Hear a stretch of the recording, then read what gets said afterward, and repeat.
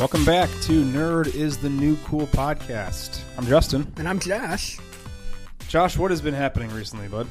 You know, I'm having a rough time right now. My air conditioner is out. So we have to get a new air conditioner. So that's a lot of fun. Sounds like a blast. Yeah. Hopefully. It's not a good week to not have air conditioner. So No, we had our water go out last week, and it's the longest it's ever been. It was like 2 days, and then we were on a boil order. Oh, for another man. day. So you had a rough... We've had the podcast has had a rough time, I guess. It was a rough, it was a rough couple days, but we're better now. Hopefully, you get that thing fixed and turned on. Yes. Think tomorrow. Hopefully, we get it fixed. Yeah. So, Let's hope it's going to be 95 and hotter. yeah, it's going to be hot. So. Enjoy the week. Yeah. So let's get to what we've been nerding out on lately. Yeah. So I have been watching this awesome show. I'm like freaking obsessed with it. It's called What We Do in the Shadows. You ever heard of it? Have not heard of it. Yeah, so it's a show. It's a show created and written by Jermaine Clement and Taika Waititi. Do you know who that is? I know who Jermaine Clement is, not the other person. Yeah, so Waititi is the guy who was behind Thor Ragnarok. Oh, nice. Yeah, he's awesome. He's just a great... Jermaine Clement's like Moana, a lot of Disney movies. Yeah. Flight of the Conchords also. Mm-hmm. And so they both created and wrote this show, and it's based off of a 2014 movie by the same name. And it debuted March 27th of this year on FX. There are 10 30-minute episodes so far, but it's already been renewed for the second season. Basically, it is The Office. So like a documentary crew follows around with this group, but they're following around vampires. That's an interesting concept. It is. So it's funny. It's a comedy. Yeah, and there's some horror aspects to it, but it's done so in like a hilarious way. Mm-hmm. So this I'll just give you the cast list a little bit, which a few of them have been in a couple things, but I don't really know them that well. Kayvon Novak plays Nandor. These first three are all vampires. Matt Berry plays Laszlo. Natasha Dimitru plays Nadia, and then we've got kind of like his Nandor's, I guess, apprentice. Basically the human that keeps track and keeps look over him when he's sleeping. Harvey Gillian, he's from The Internship, plays Guillermo. And we've also got Mark Prosk, this is a really kind of interesting character. He's actually in The Office, Better Call Saul, Drunk History. He plays Colin Robinson, but he's like a day-walking vampire that like feeds off of the emotions of people. Interesting.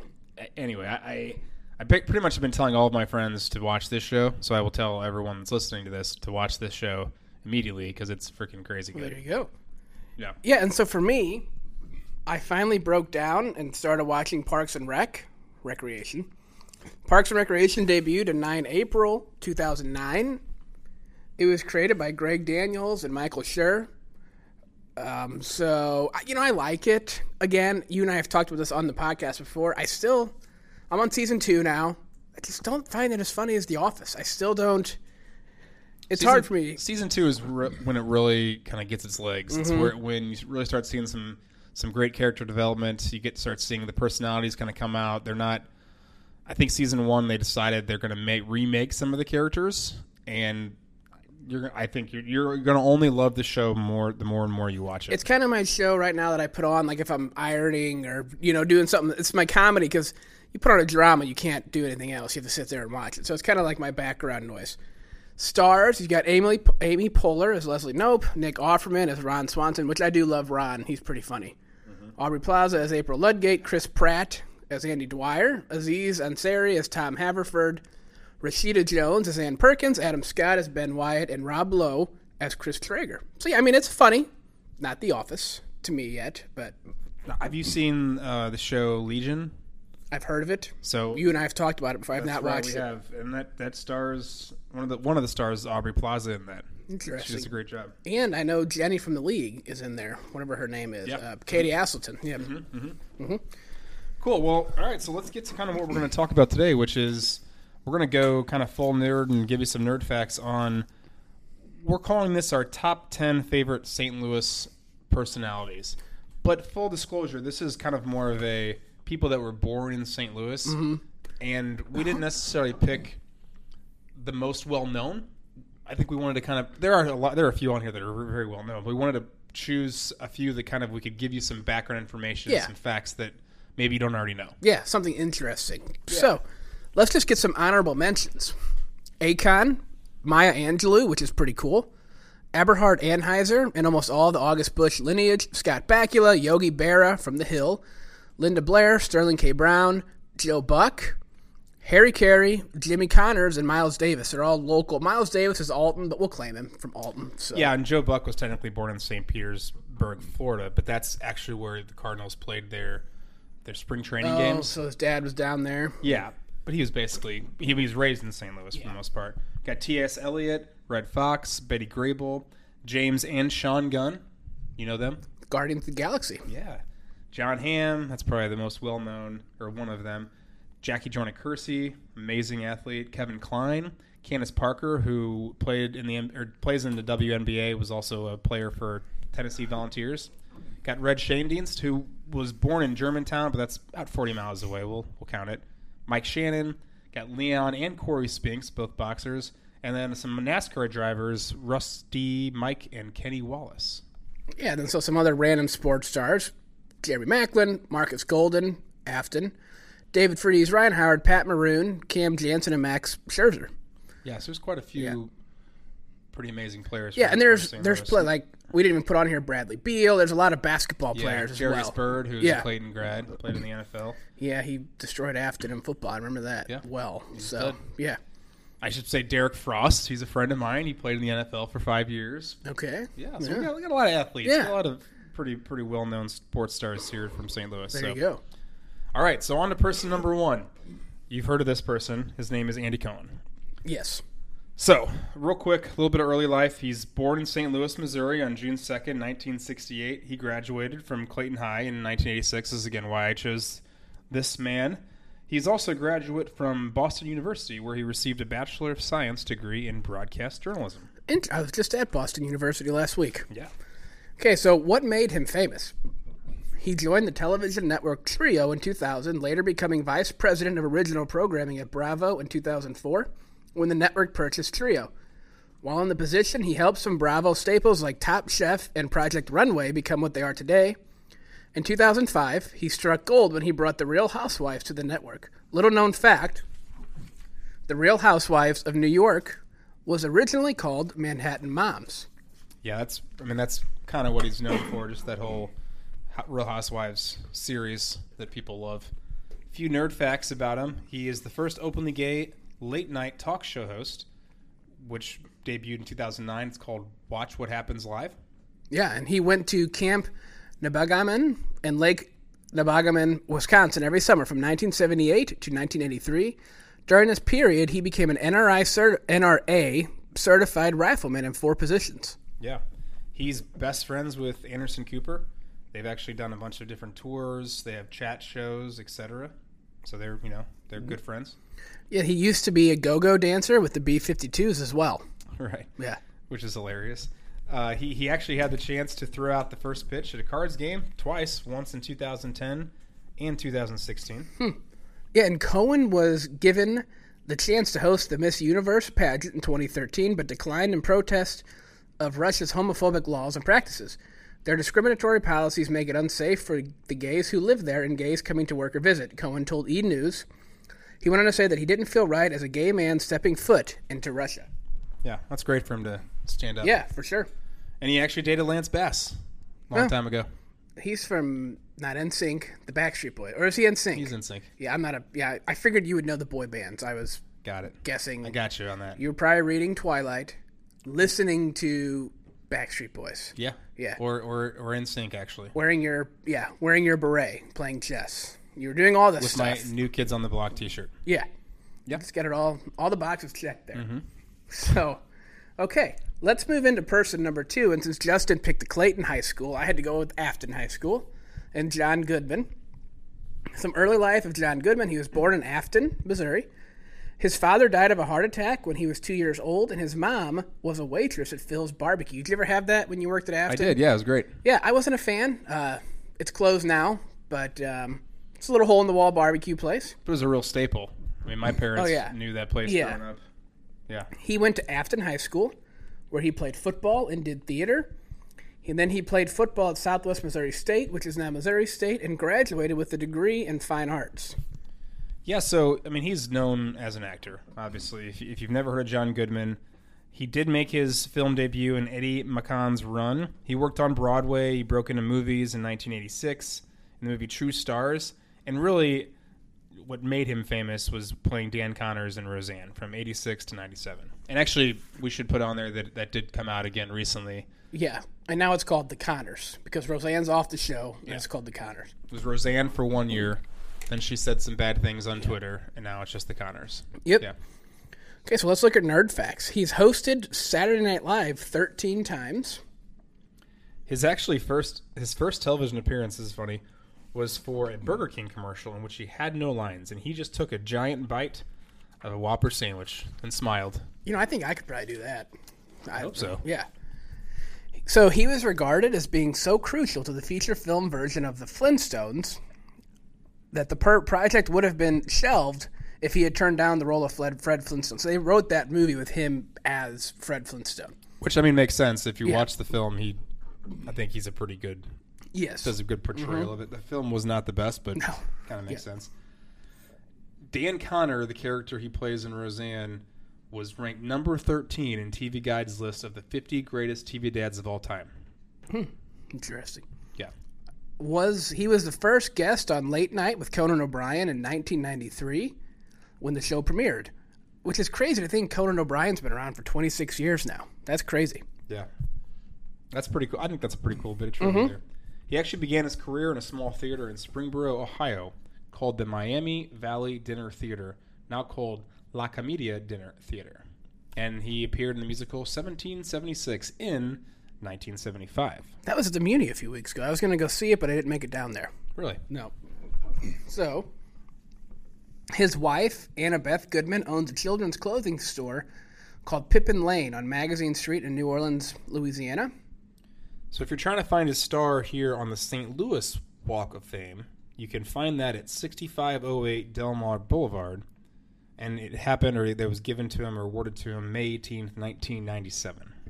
Yeah, and then so if you want to find his Hollywood Walk of Fame star, it's 6767 Hollywood Boulevard in Hollywood, California. He received that on March 10th, 2017. So John Goodman is being from St. Louis, he's probably one of the most famous St. Louisans around, I would think. He's a pretty iconic actor, for sure. Yeah. The most famous Afton person, for sure. Yeah. That's, for a few more years until I make my rise up the ranks. As of now. We'll just say that, right? So, the next person we're going to talk about, we're going to get into some kind of obscure people.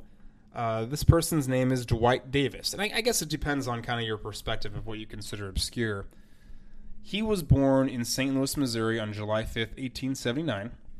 His grandfather, Oliver Dwight Philly, was mayor of St. Louis from 1858 to 1861. And he's basically known as a tennis aficionado. He reached the all-comers final for the men's singles title at the U.S. Championship in 1898 and 1899. He then teamed up with Holcomb Ward and won the men's doubles title at the championships for 3 years in a row from 1899 to 1901. Davis and Ward were also men's doubles runners-up at Wimbledon in 1901. So, he had a pretty good run. Mm-hmm. He also won the American Intercollegiate Singles Championship in 1899 when he attended Harvard. And he died on November 28th, 1945. Yeah. So let's look at what made him famous. So in 1900, Davis developed the structure for and donated a silver bowl to go to the winner of a new international tennis competition designed by him and 3 others, known as the International Lawn Tennis Challenge, which was later renamed the Davis Cup in his honor. He was a member of the U.S. team that won the first 2 competitions in 1900 and 1902, and was also the captain of the 1900 team. So he's a good tennis player. But the Davis Cup is a huge award that's played. It's such a cool trophy, and I thought having the person that basically it was named after that created it, being from St. Louis, is amazing. So, a few nerd facts. First of all, he was actually educated at WashU Law School. So he has a law degree, even though he never actually practiced law. Yeah, and I think this is pretty cool. He served President Calvin Coolidge as an assistant secretary of war in 1923 to 1925, and then as secretary of war from 1925 to 1929. So that's pretty cool. That's pretty famous thing to do as well. And can continue his political work. He also served as Governor General of the Philippines from 29 to 32 under Hoover. And then the Davis Cup is the premier international team event in men's tennis. So we kind of talked about it a little bit, but yeah, it's to reiterate, it's pretty cool. Yeah, and I don't want to get into it earlier, but it's contested annually between teams from competing countries in a knockout format. And fittingly, we just had the World Cup. It is designed described as the World Cup of tennis. And their winners are referred to as the world champion team. Right, and the actual first two teams to play was in 1900 as a challenge between Great Britain and the U.S. And then in 2016, so after the first two in 1900, 135 nations entered teams into the competition. Right, and there have been a lot of countries with a lot of success, but over the history, the U.S. has the most. They've won 32 tournaments, finished as runners-up 29 times, and Australia has won 28 times, including 4 times when they played with New Zealand as Australasia, which I didn't know that until I looked that up. I did not know that was a thing. They've also finished as runners-up 19 times. Yeah, so the most present champions are Croatia, who beat France to win their second title in 2018. So when the cup was created, it was $1,000 in 1900. In today's money, that would be $700,000 it's worth. Yeah. Are you a big tennis player? Do you like to play tennis? You ever played before? Yeah, I've played. I'm not very good. I thought that maybe my ping pong skills would translate to the tennis court, but they do not. Yeah, I'm terrible at it. It's fun to play, but I'm terrible at it. I can volley. I just cannot serve. I can serve. I'm not a very good volleyer. Yeah. So. Oh, really? Well, would be a good. That's another game I think we may have to play. All these challenges we're building up here. Yeah. So the Davis Cup is, just to wrap this up, the Davis Cup is the only team tournament in the world that's lasted a full century. Yeah, and to wrap up Davis, he was honored with a star on the St. Louis Walk of Fame. Yeah. As he should be. That's pretty amazing. That's and not to even mention the Secretary of War and all that stuff. Right. All right, so person number 4, we've got Chuck Berry. Chuck Berry grew up in North St. Louis. His father was a contractor, and his mother was a certified public school principal. He was arrested for armed robbery in Kansas City, Missouri. He began working in music during the early 1950s, and by early 1953, he had joined with a pianist named Johnny Johnson. So, what makes Chuck Berry famous? He's just an amazing musician, right? His most famous song was Maybelline, which sold over 1 million copies and was number 1 on the Billboard chart. Yep. He also took part in Alan Freed's Biggest Show for Stars in 1957, and he played at the White House for Jimmy Carter in 1979. That's pretty cool. Yeah. So some nerd facts. He originally wanted to be a professional photographer and started singing and playing in a band so he could buy cameras and photography equipment. Some of his photographs of the famous and near famous are hanging in galleries around the world today. Yeah, I didn't know that he was a photographer. I didn't know that either until I researched him. That's very unique. Yeah. But what I did know, and this makes sense, he was arguably considered the most important figure in rock and roll in the 1950s besides Elvis Presley. And even though Presley had more of explosive record sales and greater commercial longevity, Berry was equally influential and had the satisfaction of knowing that he, unlike Presley, had actually written all of his own classics. Yeah. And then Chuck Berry was inducted into the Nashville Songwriters Hall of Fame in 1982, the Blues Hall of Fame in 1985, the Rock and Roll Hall of Fame, he was a charter member in 1986, and the American Songwriters Hall of Fame in 1986. So a lot of Hall of Fames for Chuck Berry, deservedly so. Yeah, and actually one of his daughters, Aloha Berry, went to the same high school, which was U City, as actor Edgar L. Davis and rapper Nelly. We're going to be talking about Nelly a little bit later here. Yeah. He was awarded a star on the St. Louis Walk of Fame at 6504 Delmar Boulevard in St. Louis on June 25th, 1989. That's 4 days before I was born, for those of you out there wondering. I'm sure everyone was. Now they know. Yeah. He's also awarded a star on the Hollywood Walk of Fame at 1777 North Vine Street in Hollywood, California on October 7th, 1987. Yep, and until he passed in 2017, he performed on a Wednesday each month at the Blueberry Hill, which is a restaurant in the Delmar Loop neighborhood in St. Louis. You ever been to the Blueberry Hill? Oh yeah, that was a weekend hangout for many years. Did you ever see him play? Never saw him play, unfortunately. He was playing their nights that was trying to go, and it's just too crowded. Yeah, the small little rooms, the duck room especially, it's pretty tough to get in there. There's no room to get around. So yeah. No, unfortunately not. All right, person 5, William H. Danforth. I think you might learn a few things about this guy. He was born September 10th, 1890. 1870. Yeah, my bad. September 10th, 1870. He grew up in Mississippi County, Missouri. He married Ada Bush in 1894. He studied at Bureau College in Kentucky, and he died December 24th, 1955. Yeah, so what made Danforth famous was that in 1894, he partnered with George Robinson and William Andrews and entered the business of feeding farm animals by founding the Robinson-Danforth Commission Company.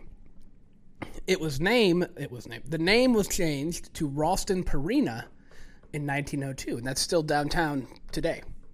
Yeah, I would think that if you were in St. Louis, you probably heard of Purina before. Mm-hmm. Yeah. So that's honestly going into some nerd facts. Let's talk about that a little bit. The Ralston's checkerboard logo evolved from a personal development concept Danforth put forth in his book, I Dare You, that he wrote in 1931. And he basically used a checkerboard to explain it. So that's kind of where that came from. Yeah, and he proposed that there's 4 key components in life that need to be in balance. And if you look at so if you're talking about this checkerboard, this iconic checkerboard logo, the illustration essentially says on the left, you've got physical, on the mental, you've got on the top you've got mental, on the right you've got social, and on the bottom you've got religious. So in order to be healthy, you need all 4 squares to stay in balance. His grandson include former U.S. Senator John Danforth and former Washington University Chancellor William Bill H. Danforth. Yeah, and the Danforth Foundation was one of the largest private profit foundations in the St. Louis region. It closed its doors in 2001 after 84 years, but it raised more than $1 billion in grants. And the Donald Danforth Plant Science Center was founded in 1998. The independent nonprofit research center was the result of Dr. William H. Danforth, founding chairman, and his vision that scientific knowledge, when applied to solving critical challenges, had potential to lift families and communities. I've actually been there. I went there on a professional development trip, and it's really cool, and they offer a lot of very cool programs for people. It's not easy, but it helps you get a good job, good paying job. So if you're interested, check it out. Yeah. And finally, the Danforth campus is the main campus at WashU. It was actually formerly known as the Hilltop campus, but it was officially dedicated as the Danforth campus on September 17th, 2006, in honor of William H. Danforth, who was actually the 13th chancellor of WashU. Which was, I don't know, I think that William H. Danforth, has just had such an impact in our community that I think that I see his name on buildings, and I thought it was interesting to kind of go in a little bit in depth about who this man was and why he's so impactful. He is a very famous St. Louisan that a lot of people don't know about. So, right. Yeah. Mm-hmm. We're going to move in now to Becky Sauerbrand, who is we'll get to that in a second. Her early life, she was born June 6, 1985. She went to Ladue High School, which I know both Afton and Clayton, that's a big rival, but that's okay. She played soccer, volleyball, and basketball. Her senior year, she scored 21 goals and 19 assists in soccer, and she went to the University of Virginia between 2003 and 2007. I think the insult that we just used against her was that you pronounced her Becky Sauerbrand. So that's our way of kind of, poking at her. Yeah. Right. Yes, for sure. So, yeah. Sauerbrand. Yeah, that's what happened. Yeah. Exactly what happened. So, gotcha, Becky. Let's talk about what made them famous, or what made her famous. She started all 20. I mean, she's known as a U.S. soccer player. Yeah. Right. So that's why she's famous. She started all 25 matches during the 2015 FIFA World Cup, in which the United States won. She's also a member of the 2019 World Cup winning team. She's played for several professional teams, including FC Kansas City. Also, currently plays for the Utah Royals FC, and she was also on the 2012 United States Olympic team. So this is her third. Oh, I'm sorry, that was the Olympic team. So she's been on 2 FIFA World Cup teams, and she's also played for the Olympic team. Yeah, and I just think the reason I think we put her on here is because the women just won the World Cup. It's a big deal, so I thought we got an awesome St. Louis player. Let's put her in here. So yeah, let's look at some nerd facts about her. She was named the 2003 Missouri Gatorade Player of the Year, the 2002 and 2003 Parade All-American teams. She was a 2001 NSCAA Youth All-American and a 2002 NCSAA Adidas Under-17 All-American. So a lot of awards. Yeah, and she's just kind of tough, man. If you watch the finals this year against the Netherlands, I mean, she went up for a head ball and got bashed in the skull and had to wear a bandage, and she's bleeding, and she just came back in there and was just kind of doing an amazing job. Let me insert a comment here. Much tougher than the male soccer players you see in the World Cup. All right. So, soccer players out there, you know I'm right. You know it. I love watching the women play. Mm-hmm. I think it's just fun the way that the game develops with them. I'm not saying the men's game is better or worse, but I'm a huge fan of watching the women play. I get super psyched for whenever the World Cup comes around every 4 years. So looking forward to 2023. All right, back to Becky Sauerbrunn. She also joined the FCC Kansas City in 2013, which was actually the first season of NWSL, and was named the Defender of the Year. Cool. She was named co-captain of the U.S. Women's International Team as well in 2016.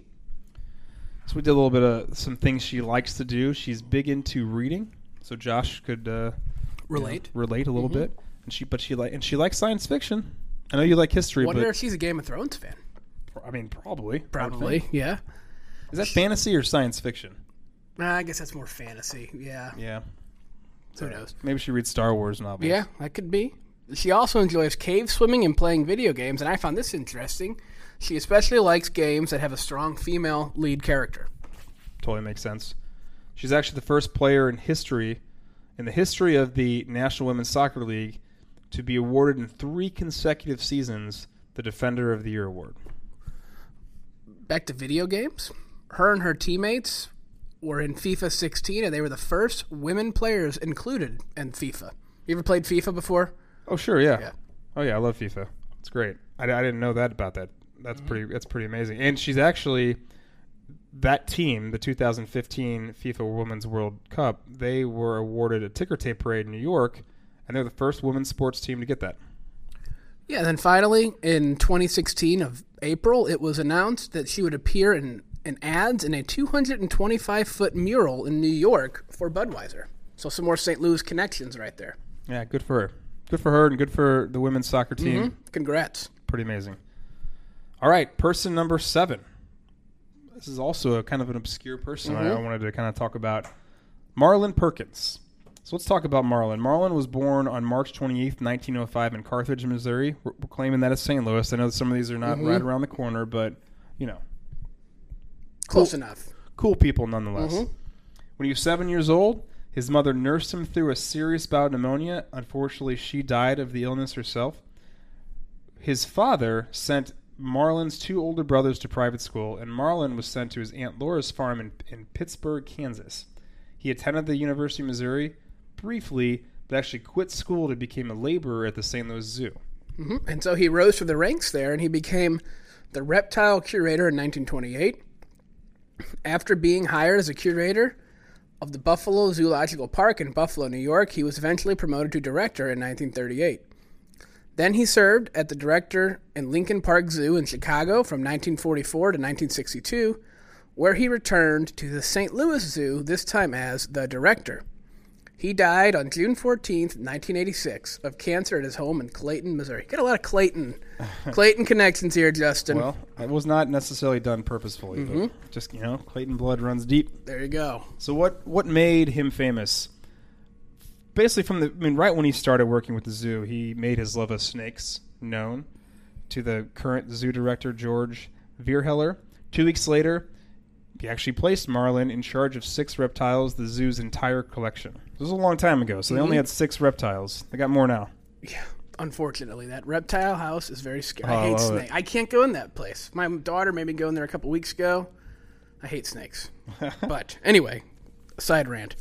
Marlin developed the collection and designed cages for a reptile exhibit, which, contrary to the zoo's board of directors' expectations, drew large crowds, so then a permanent exhibition was approved.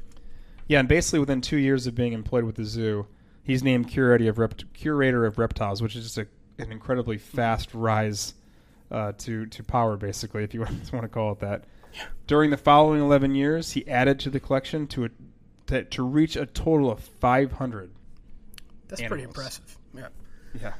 And then when he returned to the St. Louis Zoo in 1962, he began working on The Mutual of Omaha's Wild Kingdom, which earned him 4 Emmys. And in his programs, he followed migrating reindeer in Lapland, hog-tied alligators in the marshes of Florida, Everglades, and he dove into the water off Australia's Great Barrier Reef looking for sea serpents. Yeah, so, I mean, really what made him pretty popular is he televised all these travels, and he visited places like jungles and deserts that many people had never been to or even seen, just kind of read about. And he became recognized as a strong voice in favor of ecology long before the cause came into fashion. And he really had an ability to express love and respect for animals on his show, as well as warn viewers that extinction is forever. So he was really advocating and lobbying for animal safety, well-being, ecology, way before it was kind of a thing. Yeah, and so he also worked to enlighten people about animals that are feared or killed because of superstitions. Yeah, like sacrifices and things like that. So stop doing those things. Yeah, please. Some nerd facts. His show which was Wild Kingdom, during its run on television, the program was shown on 200 stations in North America and in more than 40 countries worldwide. He retired as director of the St. Louis Zoo in 1970, but remained active in the community and conservation projects up to the time of his death. Yeah, so in 1990, Marlin Perkins was inducted into the St. Louis Walk of Fame. And then in 1991, the St. Louis Zoo founded the Marlin Perkins Society to carry on his dream for conserving endangered species and nurturing their existence. I mean, our zoo is pretty darn amazing, so I think he had a big part of that. It's annually ranked in the top 3 zoos in the nation, or public zoos in the nation. And I believe this last year it was ranked number 1. Yeah, and it's free. I mean, that's the best part. Right. Public free zoos. This last year, I'm pretty sure it was number 1. It kind of jockeys between us and San Diego. Yeah. Cool. So thank you, Marlin. Okay. Let's move on to Nellie. Nellie was born November 2nd, 1974 in Texas, and his given name is Cornell Ira Haynes Jr. We claim him as a St. Louisan because he moved to St. Louis as a teenager and went to University City High School. He embarked on his musical career in 1994 with the St. Lunatics. He became moderately famous in 1997 with the song Let Me Know What You Got, but this did not gain widespread fame, so he became a solo act. Yeah, so what made him famous? I mean, the album Country Grammar, some of his most popular tracks, Ride With Me. The album was actually certified 9 times platinum. So he's just an artist, an R&B rapper that we say from St. Louis. But I mean, his group was called St. Lunatics. Murphy Lee and all those guys. Yeah. His second album, Nellieville, was extremely popular as well. It debuted number 1 on the Billboard 200. Some of those songs, popular songs from the album, were Dilemma, and Kelly Rowland sang on that song, as well as Hot in Here. And Hot in Here actually won Grammy for Best Male Song in 2003. He still has music coming out, by the way. Yeah. So some nerd facts about Nelly. He often wears clothing bearing the logos of St. Louis sports teams. He was big in the Blues when they won the Cup. And he has 3 tattoos: Lunatic, which is right above his navel, a human heart that appears to emerge from his chest, which is in his upper left chest area, and 5 playing cards and dice on his right arm. Yeah, and he has 2 kids. He has a daughter, Chanel Haynes, who was born 2/27/1994, and then Cornell Haynes III, goes by Trey, was born 3/2/99. Chanel was born 2 months early. So I'm going to give you 2 trends that he started, and I want you just to tell me if you did them or not. Did you wear sports jerseys backwards? Negative. Did you wear a Band-Aid on either cheek? I did not, but I still make that joke to my kids, and they're like, what are you talking about? So the youngins today don't know what I'm talking about when I make that joke. Yeah.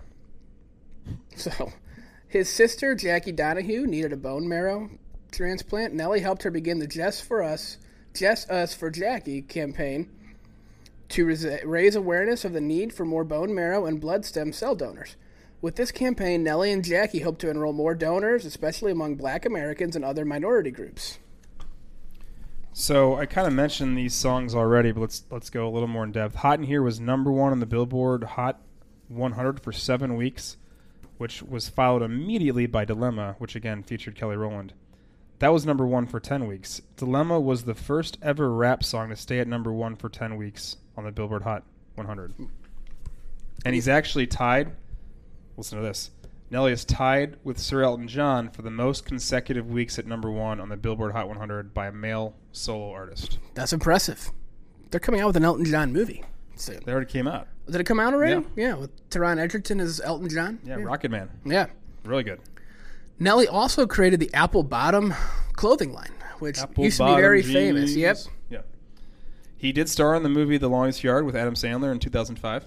Yeah, and then a fun fact about Nelly was that he played for the St. Louis Amateur Baseball Association and was in training camps with the Atlanta Braves and Pittsburgh Pirates. Yeah, he's just an athlete, too. Yeah.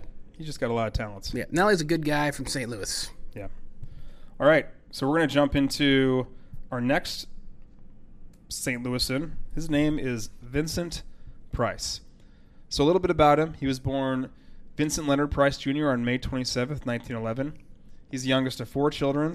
He's the youngest of 4 children of Vincent Leonard Price Sr., who was the president of the National Candy Company, and his wife, Marguerite Cobb Price. His grandfather was Vincent Clarence Price. I got to slow down because I'm stumbling over my You're messing words. up. You're messing up. I am. I'm messing up, and That's what I'm here to point out. I don't to want to you. mess up things about Mr. Vincent Price. His grandfather invented Dr. Price's baking powder, which is the first cream of tartar-based baking powder, and it secured the family's fortune. So he was pretty well off already. He actually went to St. Louis Country Day School, which is now MICDS, and Milford Academy in Milford, Connecticut. He graduated with a degree in English and a minor in art history from Yale in 1933. He also worked for the campus humor magazine, the Yale You Record. are struggling today. I know. Yeah. He taught for a year and basically said, you know what, I'm going to jump on the stage, and he did so in 1934.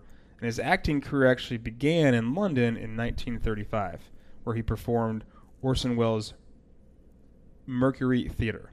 And he died October 25th, 1993 in L.A. I'm sure I'm going to mess up now since I've been giving you so much crap. I needed to stop. It's too will much see. talking. So what made him famous was he was known as a master of horror.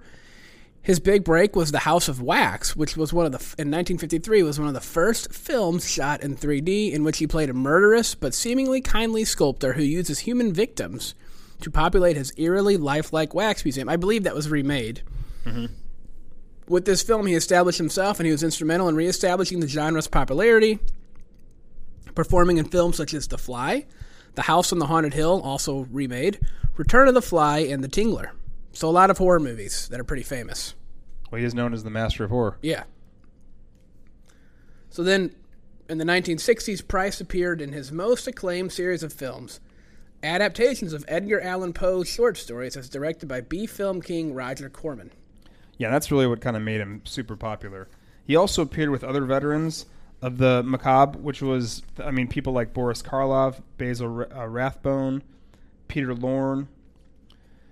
He just had a bunch of movies he was in. He was always kind of like known as like a menacing person. Mm-hmm. House of Usher, The Pit and the Pendulum, Tales of Terror, The Raven, The Haunted Palace, The Mask, The Mosque of the Red Death, and The Tomb of Ligeia. Basically, this is when he attained what people would call cult figure status, really among the younger generation. But he would parody his own gothic image in other television shows or even movies like The Beach Party, The Comedy of Terrors, and Dr. Goldfoot. He returned to New York stage in 1978 with his acclaimed portrayal of Oscar Wilde in the play Diversions and Delight. And he was also in a few other... He made a couple other TV and film performances later on, most notably Edward Scissorhands in 1990. Yeah. Okay, so let's get into some nerd facts. He accumulated more than 200 IMDb credits, and Mr. Price would attend his film's premieres in costumes to play pranks on moviegoers. And him and Christopher Lee actually share the same birthday. Yep. So then Vincent Price was a visual inspiration for the original illustrations of the Marvel superhero Doctor Strange. That's pretty cool. Created in 1963, the Sorcerer's full name, played by Benedict Cumberbatch in the Marvel Cinematic Universe, is Stephen Vincent Strange. Yeah, he was also a chef. Yeah. Believe it or not. He wrote a number of cookbooks, which is pretty hilarious. And unfortunately, Edward Scissorhands was one of his last on-screen appearances. He was supposed to have a really large role, but because of illness, he was only in 2 scenes.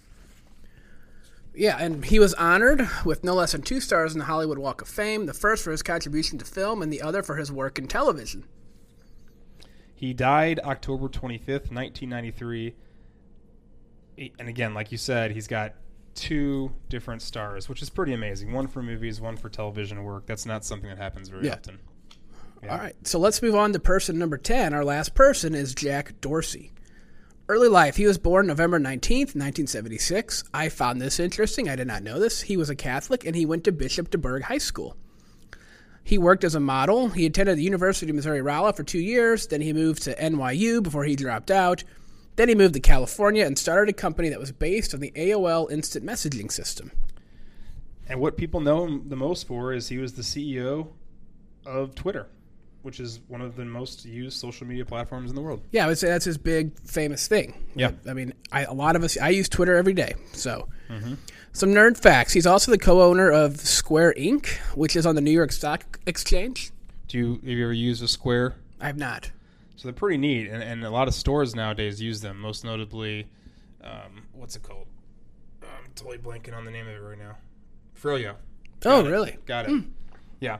In 2009, he met privately with President Donald Trump to discuss concerns that Twitter was censoring conservatives. Yeah, and to go with that, he's on-record donor for the Democratic Party and has considered a run for the mayor of New York. So, yeah, that's an interesting little tidbit there. He walks 5 miles to work every morning to clear his head. Yeah, and he lives in San Francisco, where he gets a nice, beautiful, sweeping view of the Golden Gate Bridge. In late 2017, I couldn't do this. He completed 10 days of meditation known as Vipassana. Yeah. Yeah. Basically, you go and you're like quiet. You don't speak to anybody. I mean, that's crazy. I could not do that. I can hardly go 10 minutes. Yeah. Yeah, and then in 2018, he went on a birthday trip to Myanmar, where social media may have helped fuel a genocide of Muslims, so he took a lot of heat for that. In 2008, he was named to the MIT Technology Review TR35 as one of the top 35 innovators in the world under the age of 35. Yeah, but then, before that, in 2016, he was ranked by Fox Business as the number 4 worst CEO of 2016, citing stagnant growth, falling stock prices, and his part-time commitment to Twitter. Well, it was after that. So he's this up-and-coming guy in 2006, or 2008, and 2016, it's like, well, he sucks. You kind of dropped the ball on that one. That's what they said. And funny enough, in 2017, 24/7 Wall Street listed Dorsey among the 2017 worst CEOs in America. 2 years in a row by 2 different companies. Yeah, that's not good. That's not a good thing to be known as. Not good. But he has a lot of money. Yeah, he has a lot more money than I have. Square's a cool company. Twitter's pretty great as well. So he's doing okay. Yeah. So let's get into our nerd outreach. We're at the end. Yeah. Great podcast we talked today. about a lot of different random... Are Justin Hildebrand and Josh Boyd going to be on somebody's list someday is the question for Nerd is a New Cool podcast. So I mean, one can only hope. Yeah, for sure. So what do you got? What are some thank yous? So thank yous. We've got thank you to our fans and our listeners out there. Thank you to Clayton High School for letting us use your building. And as always, thank you to my wife and daughter for allowing me to do this.